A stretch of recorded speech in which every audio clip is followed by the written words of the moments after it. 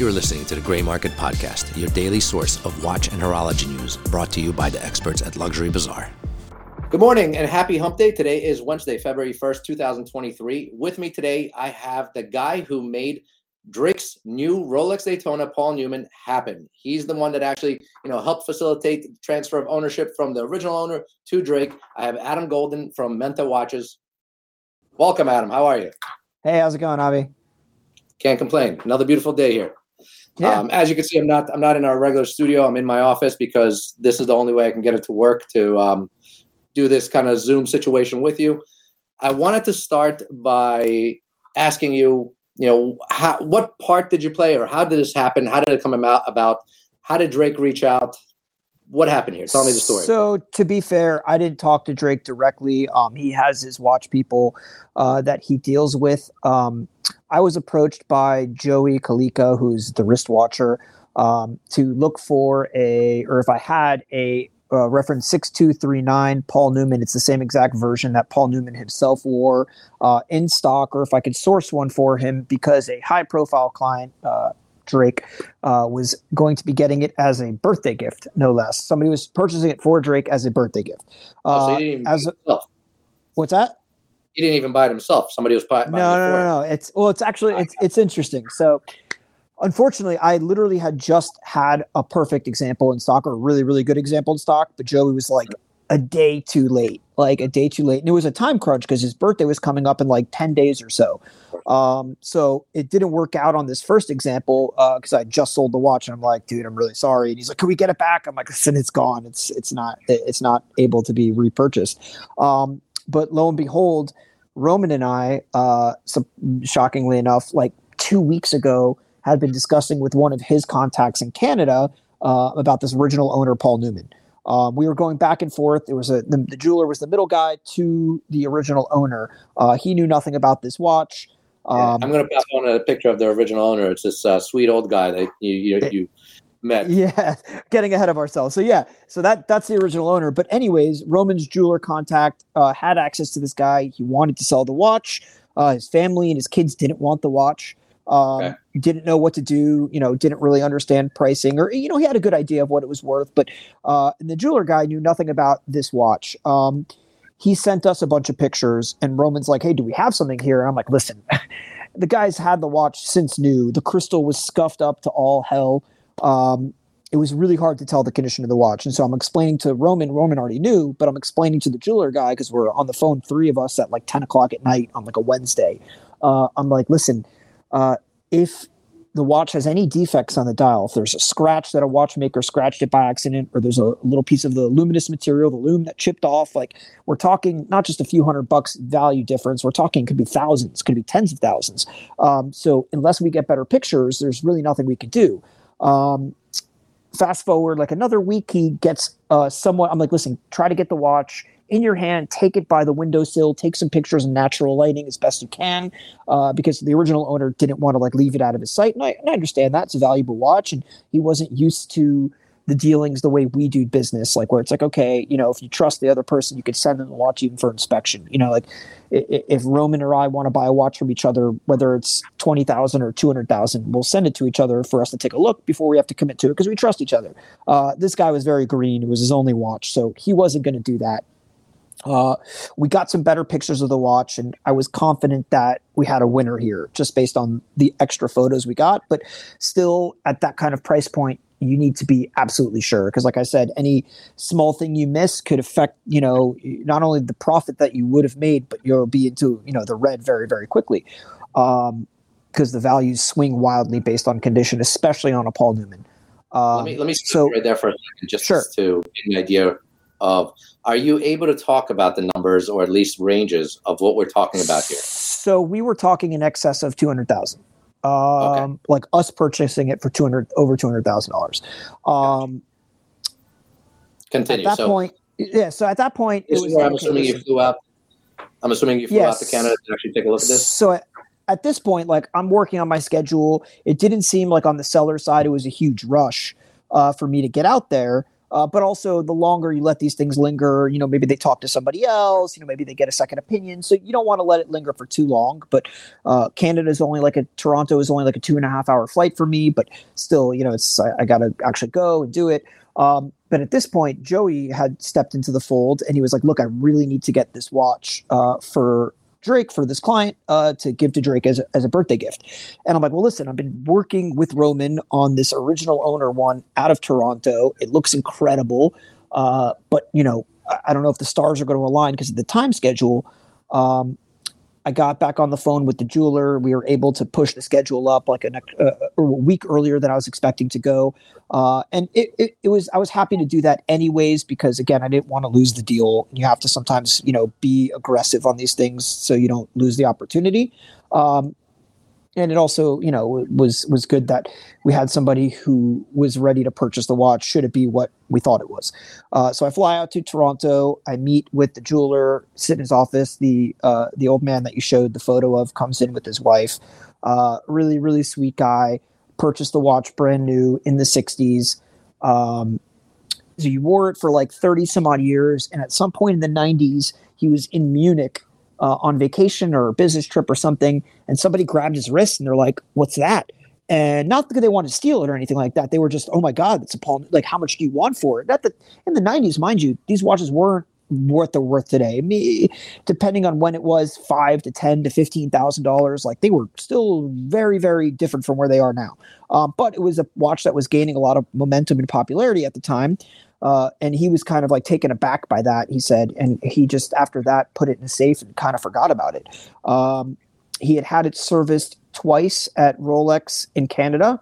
Luckily, they didn't change a thing on the watch. The watch ended up being incredible condition. I mean, it was worn. We're talking about a watch 50 some odd years old. It was worn for sure, but the dial was immaculate. There was no missing loom, scuffed up crystal sure. Original bezel, original bracelet. It was really just like a collector's dream, So at this point, make the deal happen. Text Joey, like, listen, here it is. We can sell it to Drake or the person. And I think I'm going to get a lot of shit, if I could say that on your podcast, if I mentioned who the person was buying it for Drake. I'll just say that it was a very famous professional athlete who was buying it to give to Drake as a gift. I guess it's nice to have nice friends because that's an awesome fucking gift. At that point, it was like, okay, I got to rush to get back home. And we're talking like now, like a 48-hour window. So I got to rush to get back home. And then I got to get it to Joey the next day, which happened to be a Saturday. So it's like, okay, well, with this value, how do you ship for Saturday? You could FedEx overnight, but our insurance is not going to cover that for the full value because now we're, $250,000 plus. Or we can milk it and they're going to charge us an arm and a leg. And they charged us I think it was I don't know, $2,000 to ship it overnight for Saturday, maybe even a little bit more. But wow. It was something that needed to be, it was something that needed to be done. Whereas your standard overnight Malka shipment should be at that value, like $600-$700. So anyways, we got it to him. The next wrinkle was, and I told Joey from the start, because obviously, the people buying this watch, the athlete and then giving it to Drake are not very well versed in vintage Rolex, so they're paranoid. Like, how do I know what I'm getting is original, correct, good condition? And by the way, I got the original owner to write a nice little letter stating that he bought it in Toronto and he had it serviced only in Canada, and et cetera, et cetera. So I was like, listen, obviously, I stand behind every single watch I sell for life. If I tell you it's this for life. And if you find something different, return it at any time. I've personally sold a lot of these watches. I know what I'm looking at, and this was one of the nicest ones I'd ever seen. But they obviously can't just take my word for it. So what Joey was doing was that he took it to the Rolex AD in upstate New York, or I guess in where is it? Where's Joey from? Staten Island. Staten Island. Thank you. Sorry, I was drawing a blank. Staten Island. And they were able to take it to their watchmaker, who opened up the watch, assessed it, and he even was like, wow, this watch is incredible. I've never seen one so nice. Wrote a whole little letter because they originally wanted to send it to Rolex Geneva, because Rolex now has this new heritage department that will assess and evaluate your watch, but that could have taken a year, and we're talking, we needed to get the watch for his birthday, which was on like Sunday. So they got it to the watchmaker over the weekend. He checked out the watch, agreed everything was amazing. I guess wrote a letter for the athlete who would be buying it to give to Drake. And that was basically it. So, both of us were kind of intricately involved in getting Drake that Newman. And I'm happy he got it because he's from Toronto. It came out of Toronto. Watch is in incredible condition. Like it's like a once in a blue moon you find an original owner, Paul Newman, like that and in that condition. Usually there's some small flaws in wear over the years. This really was an incredible watch. And I'm not just saying that because it's his watch now. It truly was.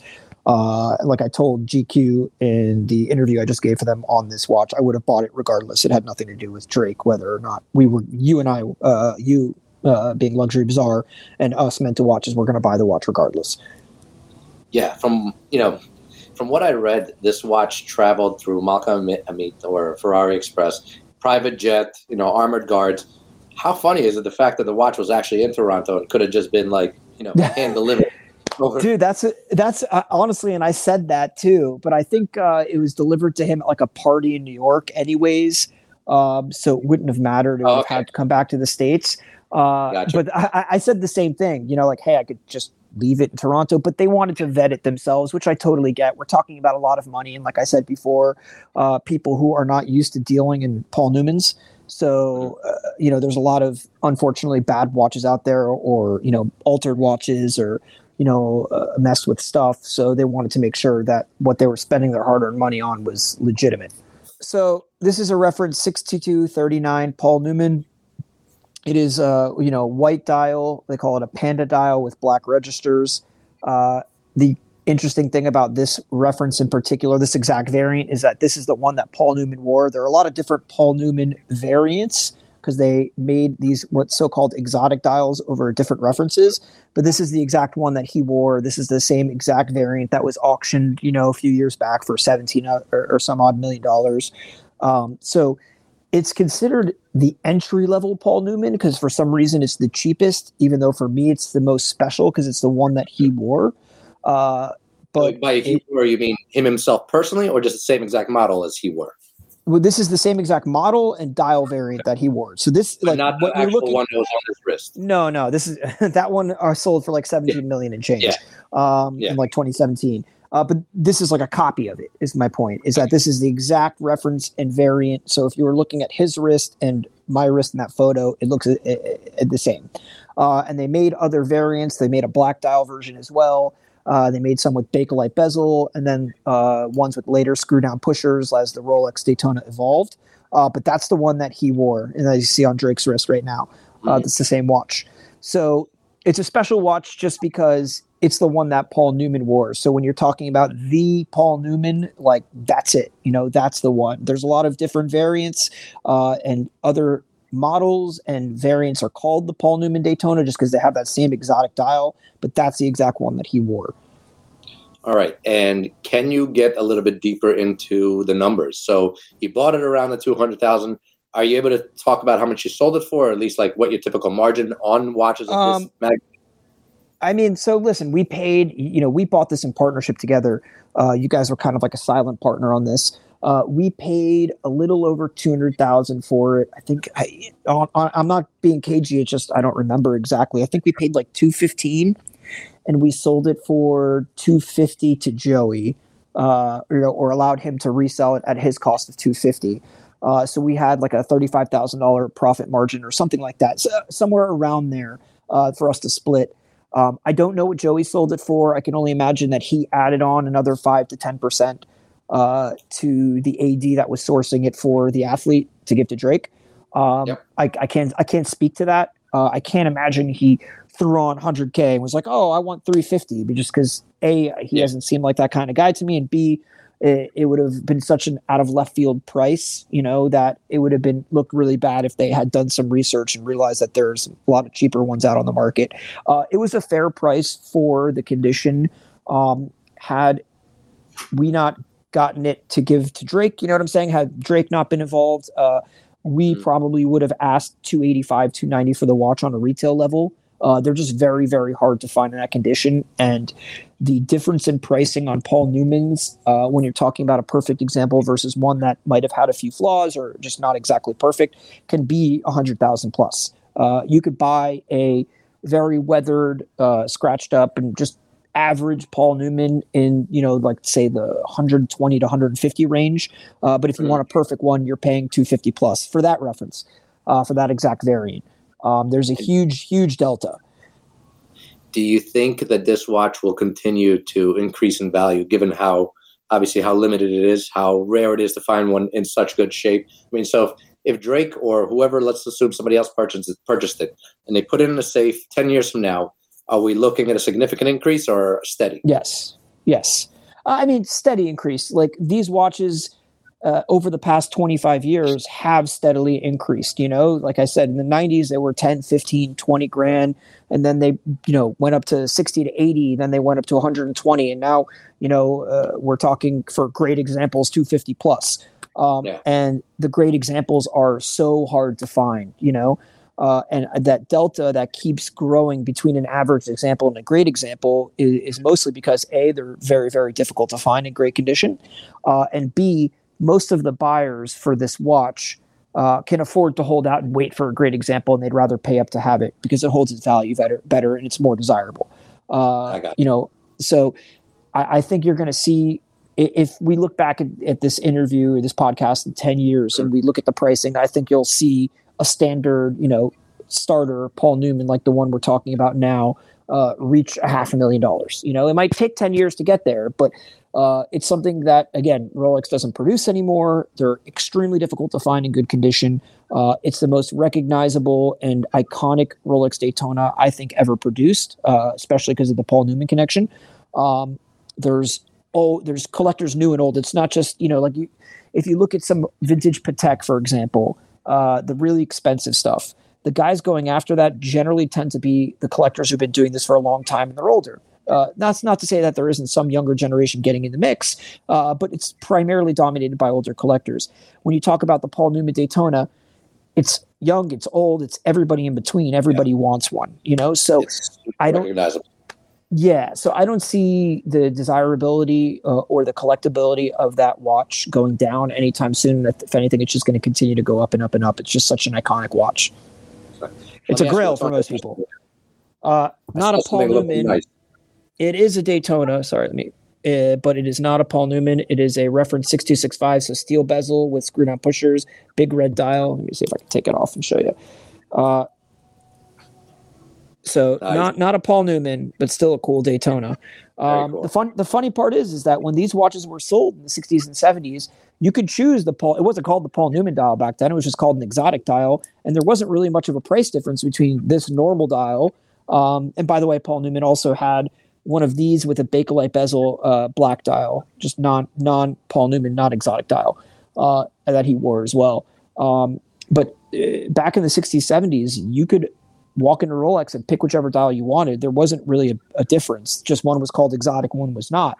It wasn't until Paul Newman started wearing it and the Italians posted a photo. There's like an iconic photo of him like this, holding his arm up like this, where you could see that watch on his wrist in the late 80s, I think, when they found that photo, until people started calling that the Paul Newman Daytona. And that's when the popularity started skyrocketing. So, if you had bought this watch in the 70s, you could have walked into Rolex and picked out this one or picked out the exotic dial one that now, in this case, sells for around $500,000. So if this watch on my wrist right now with screw-down pushers had a Paul Newman dial in it, it would be around $500,000. And you could have picked out either one. This watch, as it is, goes for around like 70, 75. So if you were lucky enough to pick out the exotic dial one, you're a happy camper.